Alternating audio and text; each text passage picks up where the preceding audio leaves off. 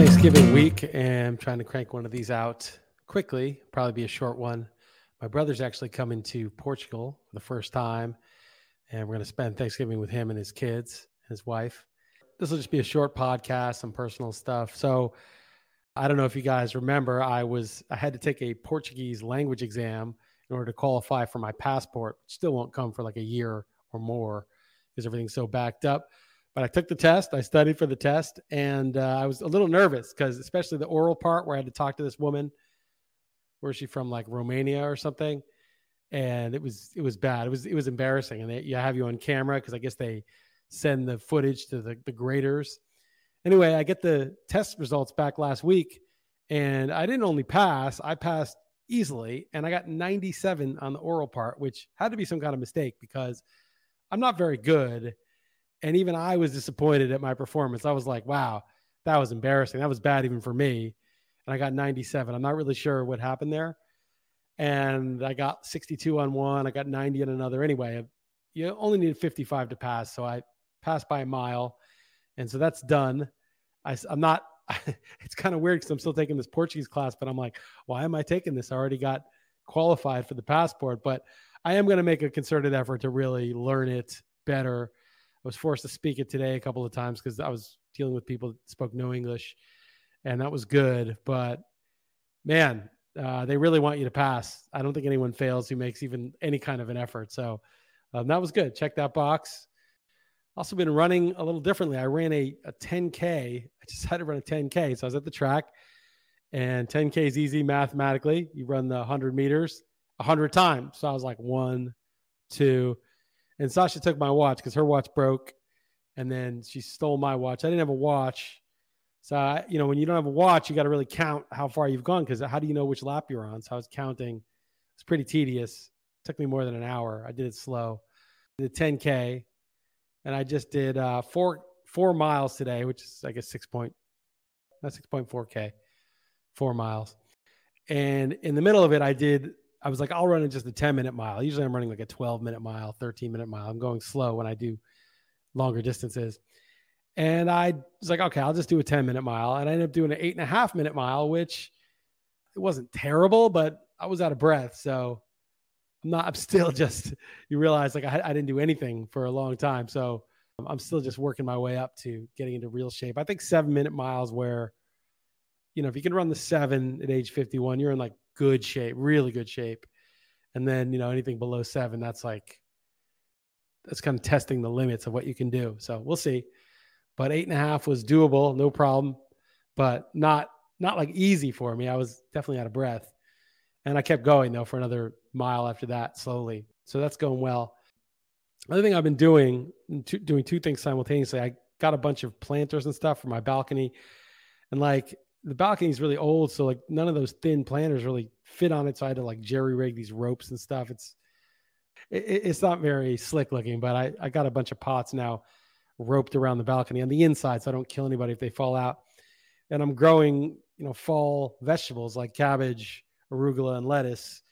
And they're growing, and it's nice to check every day they're growing. And the chili peppers are still growing. I don't know why in November they're still growing now. Usually it's like late summer. So that's doing well. And I'm also buying cabbages from the farmer's market and fermenting them. And I also bought this whole thing of chilies. And usually when I try to ferment chilies, they would get moldy and I have to throw them out. But I know how to ferment cabbage and the sauerkraut pretty well now. I've done it a million times. So what I'm starting to do is I chopped up like 100 chilies, like a ton of them, and put them inside the middle of the jar of the cabbage. So they're all pickling in the cabbage juice. So I know those are going to work because they're sort of protected by the salty cabbage water. The problem with other vegetables, which I haven't really figured out yet, is they don't generate as much water as cabbage does. And so they're not totally submerged in the salt water, which is what prevents the mold from growing and it gets the good lactofermented bacteria to grow instead. So, and it's just kind of together. So I got this stuff growing on my balcony, and I've got the stuff fermenting in the kitchen cabinets. Heather's probably annoyed because I've got like 8 different jars of stuff. I got kombucha going. I got all this stuff. And it's just cool to set things up and then let nature, the yeasts that are in the air, the bacteria that are in the air, do the work for you over time. So you're getting nature to power this complex process of making the food more nutritious and taste really good. And you're not putting in the energy. The energy is just, you're putting the energy to grind up the cabbage and stuff, go to the market and buy it. But once you let the cabbage and salt water do its work, you don't have to do anything. The bacteria which exist in nature are doing the work for you. And time is your friend. So you've got a natural process doing the work, and then you've got time all operating in your favor. And I think that's just a great thing because, day to day, you're handling your life, you're taking care of your job or whatever it is, your family, cooking dinner, walking the dog, whatever it is. And, and time goes by and it seems like time's the enemy. Like I'm getting older and running out of time. But I think it's important to use time as an ally. We've got this houses in Portugal and they're taking forever to even get the permits done, which we still don't have. At least they were submitted properly. But once that's going, that's going to be something that time is on our side. It's going to be a project that is, hopefully, if the economy doesn't crash, making something that we like. And I'm also growing. Anytime I have a seed of any kind, like grapefruit seeds or passion fruit seeds, I always put some in a pot on the balcony. And I've got these loquats. I don't know if you guys know what loquats are. They grow in LA. We had a tree near our house in LA. But those are starting to grow. And little avocado trees, although the avocado is suffering now. I think it gets too cold here for them. But maybe not. Maybe I'm just doing something wrong. But every seed I have, I'm putting it in the soil and letting it sprout. Got some strawberries growing. And this is like 2 very small balconies. And I feel like we have the property, but I'm almost thinking like get stuff started here and then just transport it when it's a tree. And get a greenhouse going, so that you can get stuff started all year round. It doesn't get that cold in Portugal. It doesn't freeze. So anyway, just thoughts. I just like to have this stuff growing and working on my behalf without me having to do anything about it. We are going to get some solar panels, not like on the roof. I think they're pretty ugly. We got them in LA, got some tax break. And I guess it's cool. Our tenants are saving $90 a month in fuel bills. But we're going to get some, what are they called? Like photovoltaic panels or whatever, and put them somewhere unobtrusive. And hopefully get a battery and have some sort of self-sufficient power. I don't really think solar and wind, and I hate the windmills. They're really ugly and they kill a lot of birds, and the parts need to be replaced and sourced from a lot of polluting areas. But to have, solar power in your house or even some kind of wind power is great, right? I don't think it scales industrially. I don't think you're going to be able to build skyscrapers with solar power or truck food across the country, solar and wind power.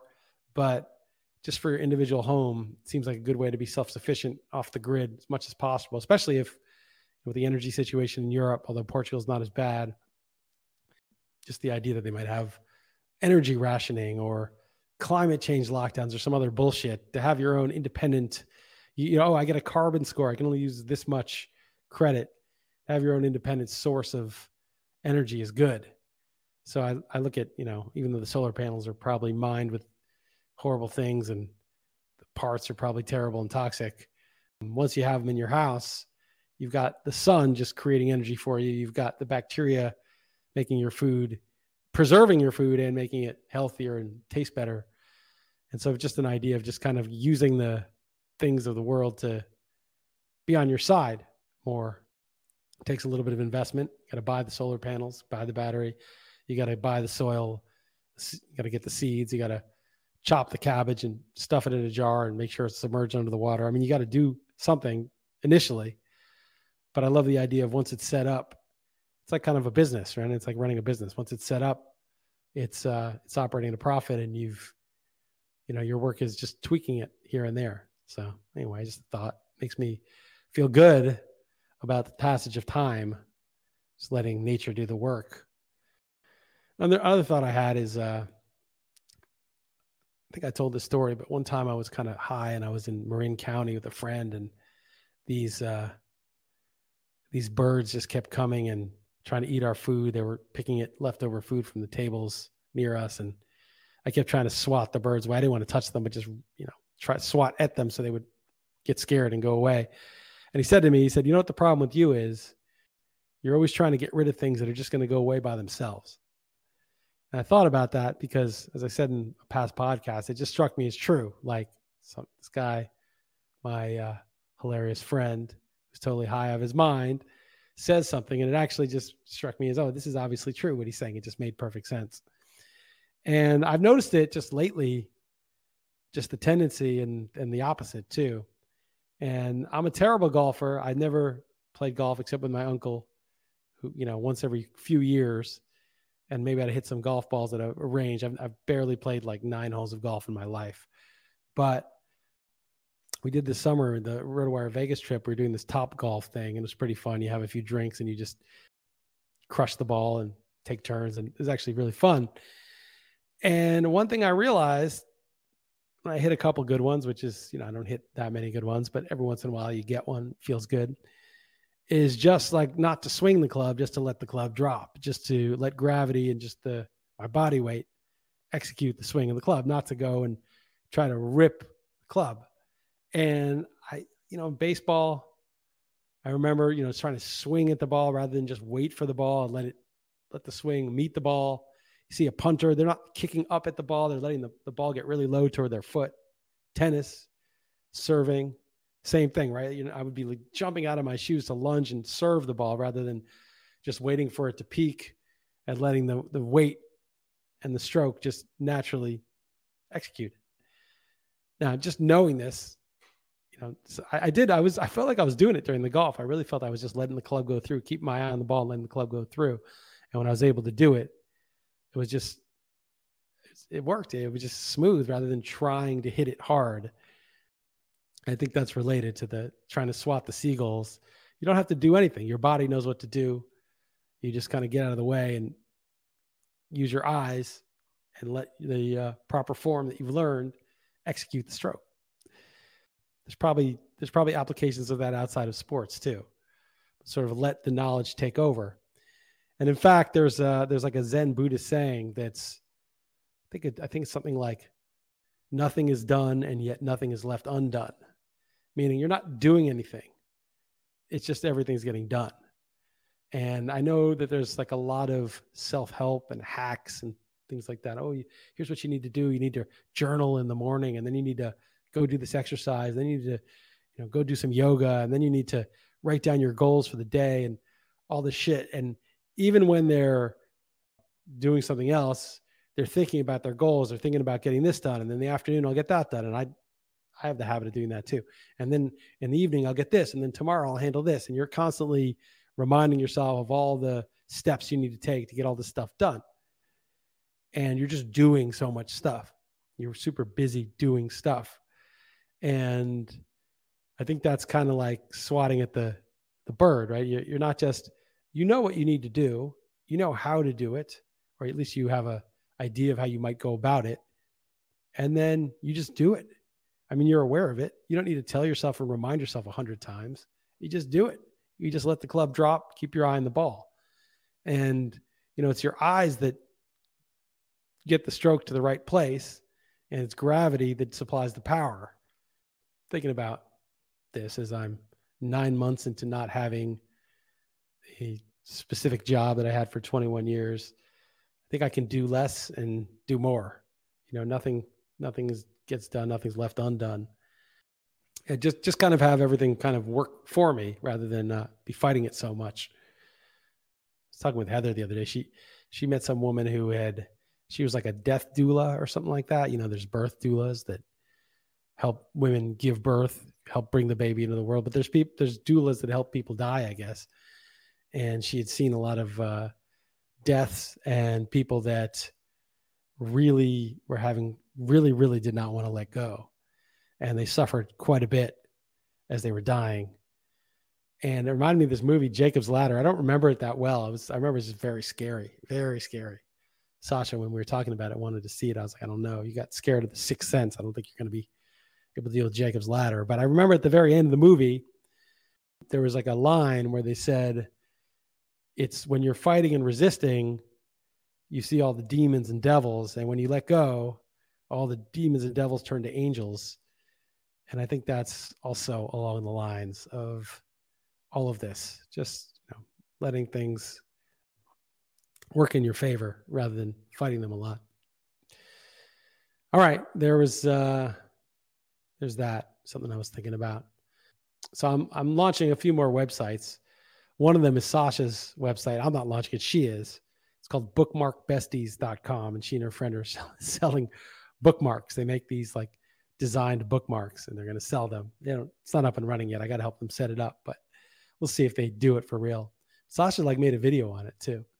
But I told her, don't put your face in the video, just your voice, because there's a lot of weirdos on the internet. And it's funny, like I don't really post pictures of my family on the internet. Part of it was that whole masking, people outdoors in masks, seeming like they're going to burn me at the stake. And I got this huge reaction, a lot of it pretty angry and hateful and spiteful. And that's fine. I can handle it. But if you say something they disagree with, like they're adding my job, and there's other guys saying like when I got COVID and explained I got COVID, there's a guy saying, List got his whole family sick. And it was just like a lot of nasty people. It's probably a good thing because it made me realize like, don't put what we thought Facebook was, right? Like, oh, just share some pictures with friends and stuff. That's not really what it is. It's treasure trove for bad actors, government, corporations, people who have agendas. So I told her, don't put your face on the site yet. Maybe when you're older, it's all right. And then Oscar, my dog, built him a website. I've just got him a Twitter account at the Skeasley. I was trying to get at Oscar Liss. The name is Oscar Liss, but it's at the Skeasley because Oscar Liss was taken. And he's posted now and then from his perspective. And he didn't say this, but he sort of let me know more or less that he didn't consent to having this site on his behalf. He doesn't consent. In fact, he's not even aware of it. So if he's not aware, he obviously couldn't have consented. But I had this idea for Sasha because she's got her own URL and her own website too. She's got the Bookmark Besties and then her own URL. And I'm a little nervous about turning her over, to like the internet. Like she has a computer in her room, Raspberry Pi, and I got her a monitor, but I'm like, I don't want her like searching YouTube and all the shit. And it's very hard I don't want to be like policing her all the time, but she always like wants to look up stuff. But we're getting to that age anyway. I don't want to get her a phone, and I definitely don't want her on social media. So the idea I have, and I want to share this with as many of her friends' parents as I can. They've been sort of nominally open to it, but I need to make the case, I guess, by actually building this with her and then turning her loose on it. But the idea I have is for her to run her own website and put pictures, not preferably of her yet, but pictures of things she's done or photographs or stories or her bookmarks or whatever she's into, and music, whatever. And then have her friends who have their own name URL also, and interact with each other without this third-party middleman, without Instagram, without Facebook, without, none of those kids will ever use Facebook, but whatever the hell they're going to use now.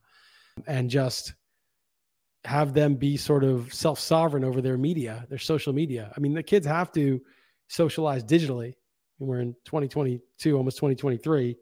We're not going to have your kid is going to interact with other people over the internet. It's just a fact. But why not have them control it and have them learn some skills in building it and presenting it? Back in 2007 or 2006 or whenever social media kind of took off, it wasn't easy to have all the tools, the microphones, the cameras, the screenshotting. Everything was just a little harder to build and host your own website. There's no Substack, although I'm just having the guy who hosts my website host hers. And it's 1db.com, by the way, is the guy, Gary. And I like the guy a lot. So if you want to host your own website, you can let him know. But so I just feel like I'm trying to get her into that. Hopefully timing will be good. She won't be too old where she'll be past it. Next couple of years, she builds it up. Her friends will see how cool it is. They'll do something similar, even a Substack. It's free. Put your pictures, put things that you want to put on there and interact. Substack is still a little dangerous because it's pretty central. It's centralized, and I could see it getting co-opted like Twitter did. I think Substack is a little less. I think your own website is better, but it's obviously more work. But then there's more skills involved to curate and figure it out and figure out the tech. So that's my plan. And I'm going to try to push this. If you have kids, I don't know. I think it's a good experiment. Maybe it'll fail, but we'll see. All right, there's that. It's going to be a short one. A couple of things. Bitcoin is down as I'm recording this, just under 16,000. I said on the Ted Bell podcast that I think there is a lot of upside because as the paper Bitcoin, the fake Bitcoin gets flushed out of the system because the scams get flushed out, they go under, and the exchanges left standing either have to prove reserves or shore them up and make sure that if somebody buys Bitcoin, they actually have actual Bitcoin. And then a lot of people wanting to take their own private keys because they realize how risky it is to outsource that. I think there's a real chance that it blows up like crazy. I think it's a good time to stack. Again, short term, I have no crystal ball, but it just seems that this is sort of the blood in the streets. And yet there's not blood in the streets. There's blood in the streets like everybody's, oh, crypto's dead. But that's just because most people don't understand the difference between Bitcoin and crypto. So I think it's a good opportunity right now, personally. Other thing that was funny is, all the blue checks and the pearl clutchers and the woke scolds flipping out because of Elon Musk and Twitter. And, Elon Musk, I think he's a bit dangerous. I do think like someone with his ego and his power now is dangerous, but so far it's certainly no worse than it was before. It could end up being worse, but certainly not at this point. But it's really given me genuine amusement to see the CBSs of the world boycott, say they're not going to put their news on Twitter because it's too dangerous. And 2 days later come back realizing, holy shit, we're not that relevant anyway. And if we leave Twitter, we're totally irrelevant. And just Elon just completely troll them. Everyone just mock and laugh at them. I mean, that is really in some ways the answer, right? Just to absolutely mock these people, the people who think, oh, well, putting Donald Trump back on Twitter is terrorism. It's the equivalent of terrorism. People who think stuff like that free speech is terrorism, they just need to be relentlessly mocked, relentlessly derided.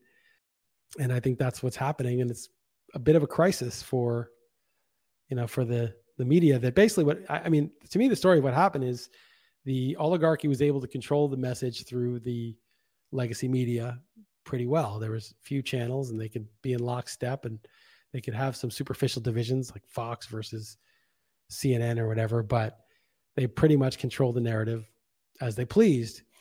And then the internet came around and social media, and all of a sudden it was a lot harder to control the narrative until they realized, okay, well, we need to really embed ourselves with the social media founders and tech people and tech teams. And they did that, and they had a lot of control, though not total control, but they had a lot of control over what could be said and who can be deplatformed.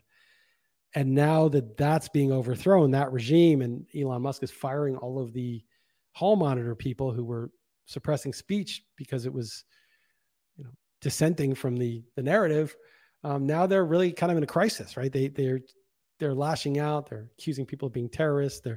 But it's impotent, right? Because everybody's laughing at them and free to mock them. Now this could turn, again, Elon Musk, I wrote a Substack piece about the Antichrist, and I like Elon Musk, but of course I would like the Antichrist. It's just a little bit dangerous when someone has that much power. But for now, let's take the W and cheer on the retreat of the authoritarianism that we've dealt with the last, certainly since Trump took over. Authoritarianism in response to Trump. It's so funny that people think that like Trump is a fascist and authoritarian. I mean, Trump is a clown, but there were no mandates under Trump. There were no vaccine mandates under Trump. And to my knowledge, there were no free speech purges under Trump. There was no Ministry of Disinformation proposed. So say anything negative you want about Trump. He didn't pardon Assange. He didn't pardon Snowden. He empowered Fauci. He was the one who, although it's hilarious the way they're trying to gaslight, but he was the one who pushed Operation Warp Speed in the vaccine. He did a lot of things that were very stupid and destructive. Say what you want about Trump, but to me, it's if authoritarianism or fascism have any meaning at all, it's clear that that's not really. And perhaps if he had been more powerful and had less opposition, he might have become a fascist. But plainly, the way things were under Trump were less authoritarian. There was more diversity. You could say about Trump, you're a fucking scumbag, you're going to jail. You could say that, of course, and you'd be cheered and promoted. But if you say that stuff, if you say the stuff about Nancy Pelosi or question the Paul Pelosi, the break-in with the hammer, the narrative there, you get a pile on. You probably, people try to get your job taken if you question the vaccine narrative. Everything was it was much harder to speak out under the current administration. And so to me, the authoritarians and the fascists, if you want to call them that, are the people the homemongers, the people that are scolding you, telling you what you can say and what you can't say, and who would even think about fighting disinformation as if there's a clear definition of who's spreading it and who's not. And so I'm enjoying seeing the authoritarians and fascists on the run. And that's what they were. That's how they behaved. It doesn't matter whether you're right in a particular belief or wrong, or what your tribe thinks. It matters, that dissent is allowed. A couple of things that's kind of crazy. So I mentioned the Operation Warp Speed. They're starting to, I think, the truth is just coming about the vaccine being not only ineffective at stopping the spread, but also killing a lot of people. And if you want to follow a real good data scientist on this, The Ethical Skeptic, I highly recommend him. Disturbing. There's another guy, James Olson, who goes over the anecdotes of this 18-year-old had a heart attack, this 21-year-old dropped dead, this 42-year-old dropped dead, one after another. That's Dr. James Olson. But the Ethical Skeptic's more, he's more anecdotal, but the Ethical Skeptic's more data-driven. You follow him. Don't follow him if you are really invested in the narrative, because it's going to disturb you. Anyway, they're starting to gaslight and make it seem like Operation Warp Speed was Trump's, which it was. It really was. But like, as though that wasn't what they were part of, that they didn't push for mandates. I don't think it's going to work, but it may work on a certain sort of brainwashed person that it'll just re-engineer their mind to think that history was very different than it was. But the latest one is the FDA is now saying that its advice not to take ivermectin was just a recommendation. It wasn't legal advice, but meanwhile, you couldn't get it filled out in a pharmacy, and hospitals were firing doctors who were prescribing it. So there's some cases being brought by doctors who were fired by hospitals, and why they couldn't treat patients in the way they saw fit. And again, it doesn't really matter whether you think ivermectin works. I took it. I don't know that it worked. It didn't harm me, but I don't know that it worked. But either way, that's not the point. The point is doctors wanted to prescribe it. They believed that it would help. They believed at least it might help. And it's pretty, the side effects are pretty mild, if any. I didn't have any. And they were fired from their hospitals for prescribing it. Now and it was all at the behest of the narrative of the, Rachel Maddow was on TV saying it was horse paste, and people are going to the emergency room for it, and trying to mock people for trying to get well.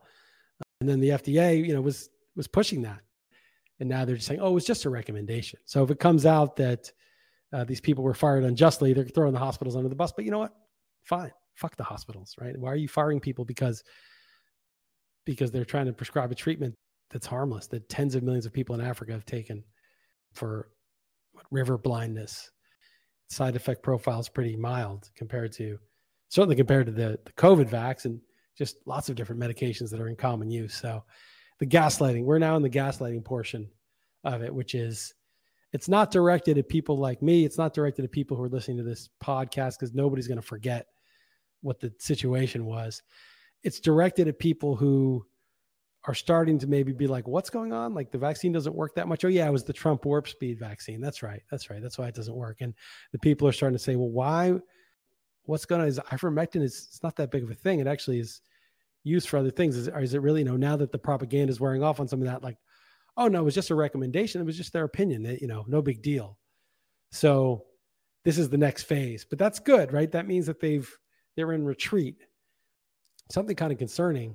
Well, there's a couple of interesting things. So one thing is that CBS, which their dramatic boycott, it's already over, is reporting that the details of the Hunter Biden laptop were completely authenticated. And everybody knew, who was paying attention, that was true even before the 2020 election. But now it's like details are coming out and they're reporting that.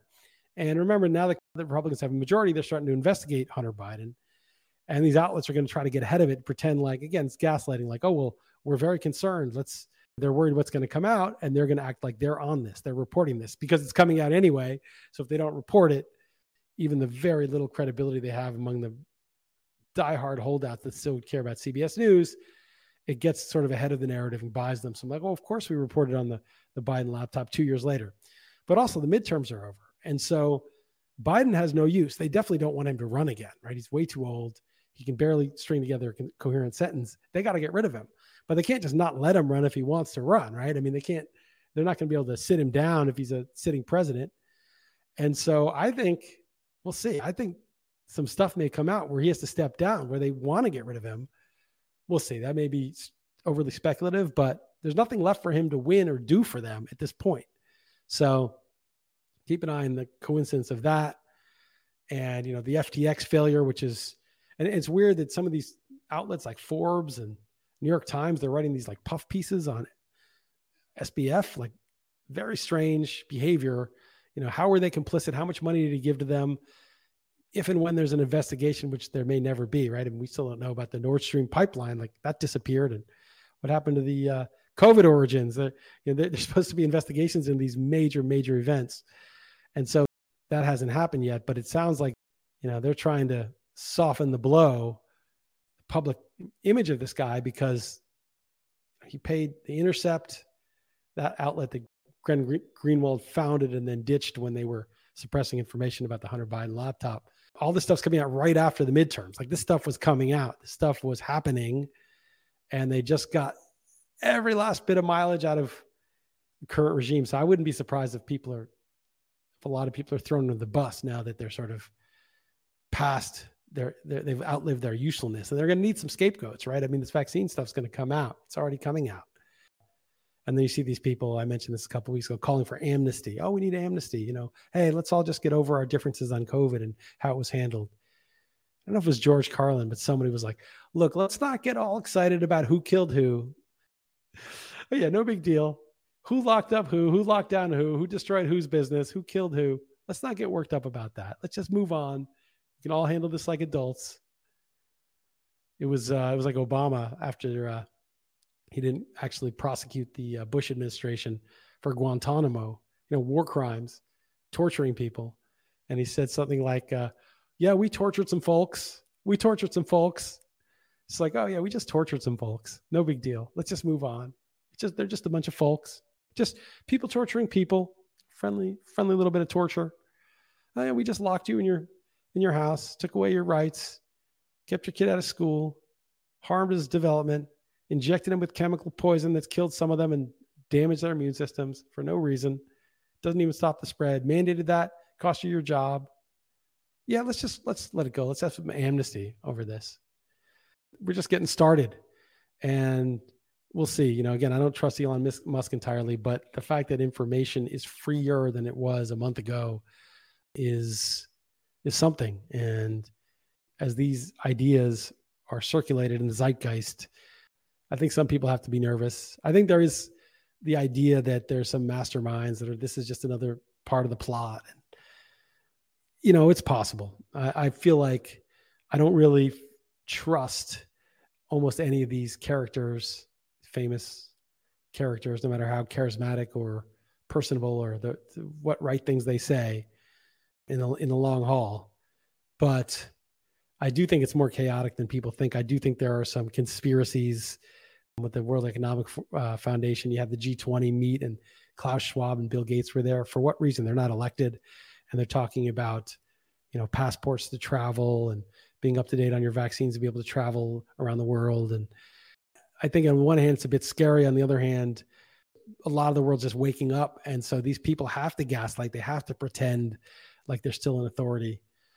There's I'll leave on one thing because I don't want to make this go too long. But when I first worked for Roto News, before it was RotoWire, they were owned by a company called Broadband Sports. And it was one of these kind of .com frauds. I've talked about it before, where they're just kind of pumping the usage, pumping the engagement, even if they had to spend a lot of money to show user growth, which was the hot metric for going public. Of course, they didn't go public because the economy crashed before they could, and then they ended up going bankrupt. But I remember at some point, and they had like the fanciest offices in Santa Monica and flat screen TVs when those things were actually really expensive. And, it was like a pretty plush place. We worked there 2000.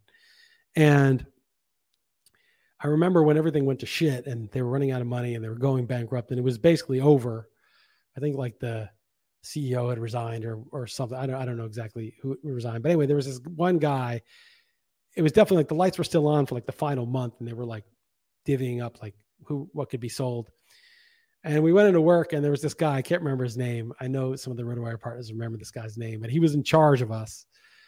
And he made this impassioned speech about how, everything's good. We're just getting it going. We're going to build it up better than ever. And everybody in the room knew it was bullshit. Like everybody's being laid off and companies shutting down. And it was obviously bullshit what he was saying.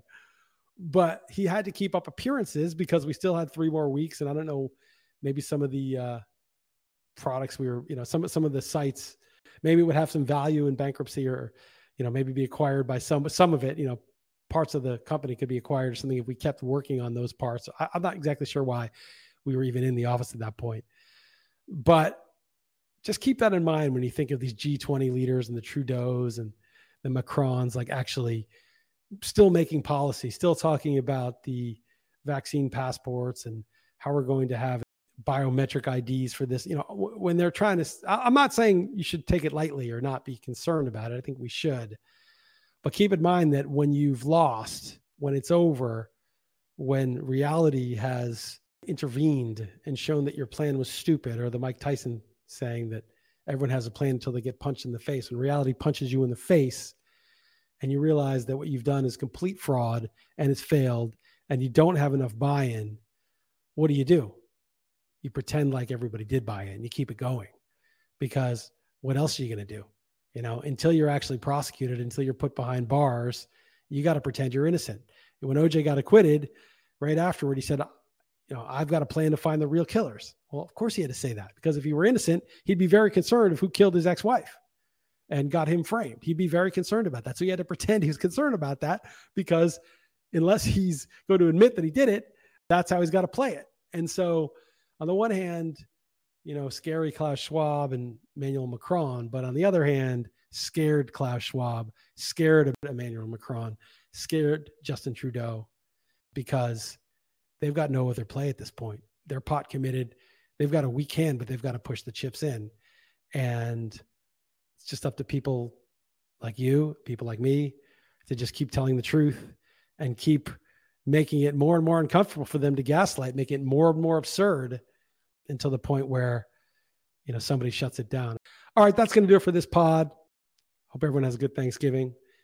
Till next time.